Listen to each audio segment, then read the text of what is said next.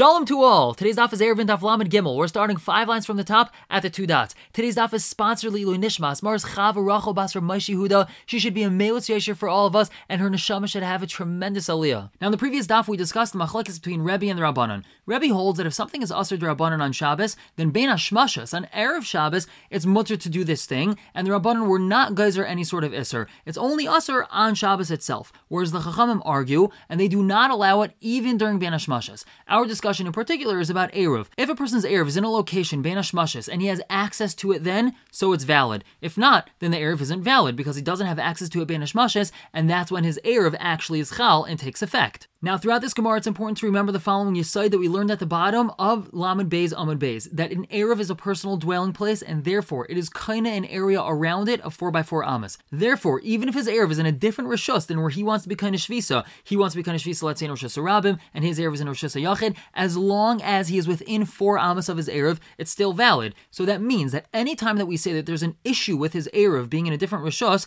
then that also means that he's more than 4 amas away from his Eruv, and he has no way of accessing it during Bein Hashmashas. And armed with that knowledge, the Gemara says, My Rebbe, my Rabbanan. What's this machlekes and Rebbe Rabbanan that we had? Titania, we have a brisa. Nasu be'ilan l'malam asar tefachim. If a person places Eruv in a tree above 10 tefachim, in Eruv Eruv, it's not a valid Eruv because, as we said, he's more than 4 amas away from it, and it's in 2 different rishuyas, so he has no way of accessing it Bein Hashmashas. L'matim asar tefachim. If it's lower than 10 tefachim, Eruv Eruv, it's valid because he and his Eruv are both in the Rishus Harabim. V'asar litloi. However, he's not allowed to take it off of the tree on Shabbos because you're not allowed to be mishtamish be'ilan. You're not allowed to use a tree on Shabbos. B'sach shleisha. If he had this Eruv on the tree within 3 tvachim of the ground, mutter litla, he's even allowed to take it on Shabbos because it's considered like it's actually on the floor of the Rishus Rabim and not even necessarily on the tree. Nasun bekakala, let's say he placed it on a basket, utalai be'ilon, and then he hung it on the tree. Afilu l'mal me'asar tvachim, even if it's above 10 tvachim, eruv erev, it's still a valid erev. Divrei Rebbe, that's Rebbe's opinion. L'chacham, I remember they say, kol makom she'asur litlai, anytime it's asur to take your erev, and eruv erev, so it's not a valid erev. And now the Gemara say, v'chachamim mahaya, what were the chachamim saying their statement on? Ili ma'asef, if you're going to say they're going on the seifa of this brisa, that it was in a basket, so we say lemer kasav rabbanon stadin asurin. Does that mean that the rabbanon hold that the sides of a tree are asur? We had a machlekes at the end of Masechah Shabbos whether or not we extend the isser of being mishtamish be'ilan to the sides of the tree also, meaning if something's hanging on the side of the tree, perhaps that's also an isser of being mishtamish be'ilan. And it seems from here that we have a proof that stadin are asur. You're not allowed to even take your eruv if it's in a basket that's on the tree. And from the fact that we never brought that out as a proof, it must be that's not what the chachamim were saying. So the Gemara says, it must be the chachamim were talking about the reisha that even though your eruv was on the tree lower than 10 tefachim, so it's in the same rishus as you, nonetheless it's still not a valid eruv because you can't take it off the tree, ben hashmashas, because you're not allowed to be mishtamish be'ilan. And now the Gemara says, Ha ilan hechidami, how does this tree look? Either less baraba, if it's not 4 tefachim wide and it's just very tall and skinny, so makam peturhu, it's just a regular makam petur, and we know that when you're in Rishus Rabim and there's a makam petur, so you're allowed to be mishtamish with that, you're allowed to take things on and off of it, so there shouldn't be any problem with this eruv even if it's above 10 tefachim. And the Gemara continues, V'ida is baraba, and if it is 4 tefachim wide, so it's a regular Rishus Yachid, it's 4 tefachim wide, 10 tefachim high, so Knisana Bekakala my hava, just because you placed it in a basket, what does that gain you? Rebbe had said that you're allowed to place your eruv in a basket on a tree above 10 tefachim. Why should a basket help anything? And this is an important question to remember because we're going to be dealing with this question all the way until the Mishnah on Lamed Daled Amud Beis.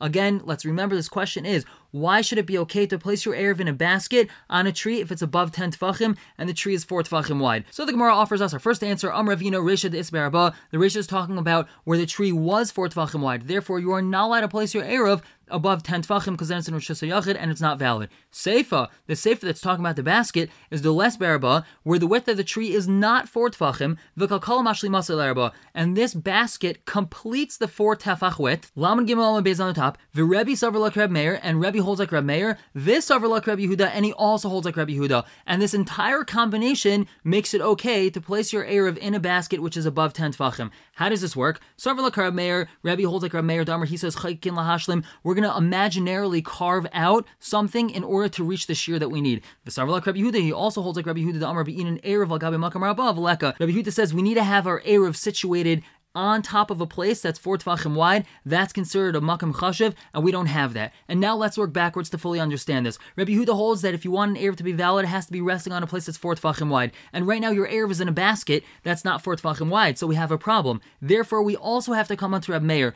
that says chaykin lahashlim. We're going to imaginarily carve out part of the tree in order to combine the tree and the basket to being an area that's a makam chashiv of 4 tefachim wide, and that's why your Erev is valid, because now it's resting on a place that's more than 4 tefachim wide, and it's allowed to be above 10 tefachim. And why is this not considered Rosh Hashanah? So Rashi explains that the only part that's 4 tefachim wide over here is this basket area around the tree. However, the whole bottom part of the tree that's in proximity to the Rosh Hashanah is not 4 tefachim wide. So therefore, the tree itself is not considered Rosh Hashanah, and neither is this basket. It's just a basket that's considered Makam Chashiv, and that's why your Erev is valid. And now the Gemara says, my Rabbi Yehuda, what's the source of Rabbi Yehuda's statement that your Erev has to be on a Makam Chashiv? Tanya, we have a brayso, Rabbi Yehuda, he says, not Kar Rosh Hashanah, you place the beam in the middle of Rosh Hashanah, V'niach Eruvin, you place the Erev on it, Gavaya Yoder Chava Dalet, if it's 10 tefachim high and 4 tefachim wide Eruvin Erev, it's a valid Erev. V'imlav, if it's not 10 tefachim tall, ain't Eruvin Erev, so it's not a valid Erev. The Gemara asks, Adarabba, the opposite makes sense. Huve Eruvin Makam Echad, him and his Erev are in the same place. If this pole is lower than 10 tefachim, so that means his Erev is in the Rosh Hashanah, and it's considered like his Erev is part of the Rosh Hashanah. There's machlekes rishonim of how that makes sense if it's not within 3 tefachim of the ground, so we can't necessarily say loved, so that's not a discussion for now. But for all intents and purposes, if this beam is lower than 10 tefachim, so his Erev is in the airspace of the Rosh Hashanah, it's considered that him and his Erev are in the same place, and therefore it's considered like it's in a makam chashiv,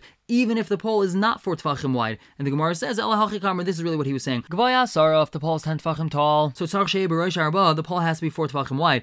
Ein Gavaya Sarah, however, if it's not 10 tefachim tall, then Ein Tzarich Shei B'Rosh Arba, so then it doesn't have to be 4 tefachim wide, and that's our source of Rabbi Yehuda, that your Erev has to be on a makam chashiv of 4 tefachim. So we just concluded our first answer on the question of how is it possible that we can have our basket above 10 if it's in a place that's 4, and that was from Ravina. And now the Gemara says, Kiman, who did Ravina say his statement like? Like Rabbi Yosef Rabbi Yehuda. It's definitely not like Rabbi Yosef Rabbi Yehuda. The Tanya, Rabbi Yosef Rabbi Yehuda, where he says, Notz kind of Rosh Hashanah. If you placed a reed in the middle of Rosh Hashanah, V'niach B'Rosh Traskal, and you placed a basket on top, V'zark V'nochal Gabav, you threw something from the Rosh Hashanah and it rested inside this basket, Chayiv, he's going to be Chayiv, because now this entire area is considered Rosh Hashanah. And so we see clearly that even though the base of this pole is not 4 tefachim wide, and it's only the basket at the top of this pole which is 4 tefachim wide, still that creates the entire thing into Rosh Hashanah, and you're Chayiv for throwing from the Rosh Hashanah into it. And clearly this is not like what Ravina was saying, because he said if I have a tree that's very skinny and only in the area where the Erev is I have 4 tefachim, that's not considered Rosh Hashanah, and it's still considered a valid Erev. So the Gemara says it's not a raya. I feel him Rabbi Yosef Rabbi Yehuda. Ravina could even be going according to Rabbi Yosef Rabbi Yehuda's shita, because Hasam over there in the case where we have this pole in the Rosh Hashanah with the basket on top,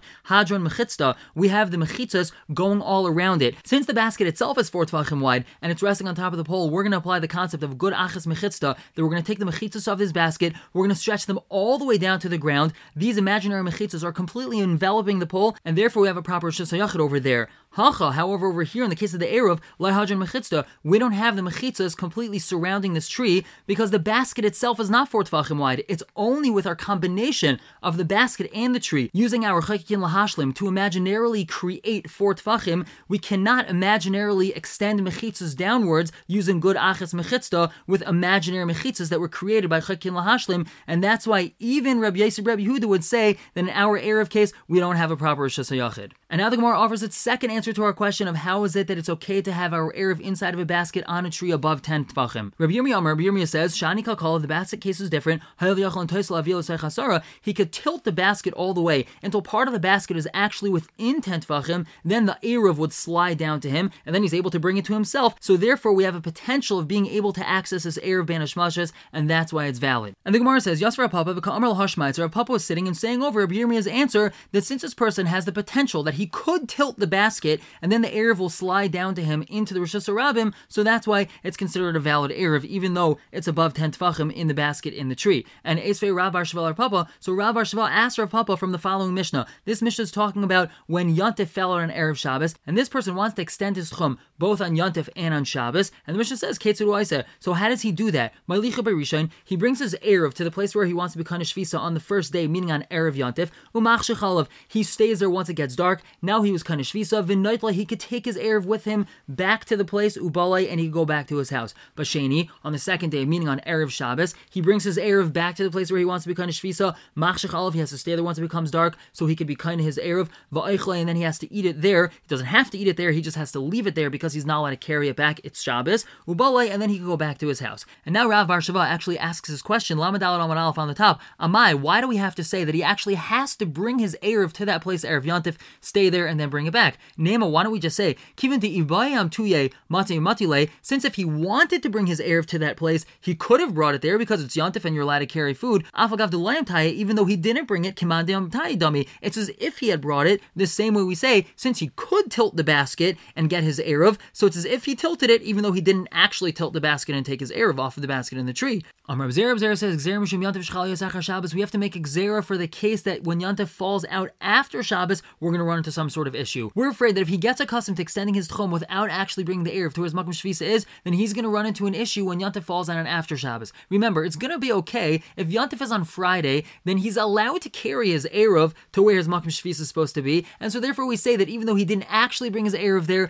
it's not Ma'akiv because he has the ability to do so. However, when Yontif falls out after Shabbos, he might not bring his Erev to where it needs to be on Erev Shabbos, and then in between Shabbos and Yontif, that Bein Hashmashes, he doesn't have the ability to bring his Erev to his Makom Shvisa because he's going to be accustomed to what he always does when Yontif falls out before Shabbos. However, over here, Yontif is after Shabbos. He's not going to have a valid Erev for Yontif, and he's nonetheless still going to think he does have a valid Erev, and he's going to carry outside of his Tchum, which is a very big problem. So to prevent this, the Mishnah told us that even when Shabbos is after Yontif, he nonetheless needs to physically bring his Erev to the actual Makom Shvisa. But over here, there's no such concern with our Erev in a basket on the tree, so it's still valid even though he didn't actually tilt the basket and take his Erev. We're going to stop here for the day. Tomorrow we're going to pick up with more Rabbi Yirmiyah's Shita, but for now, everyone should have a wonderful day.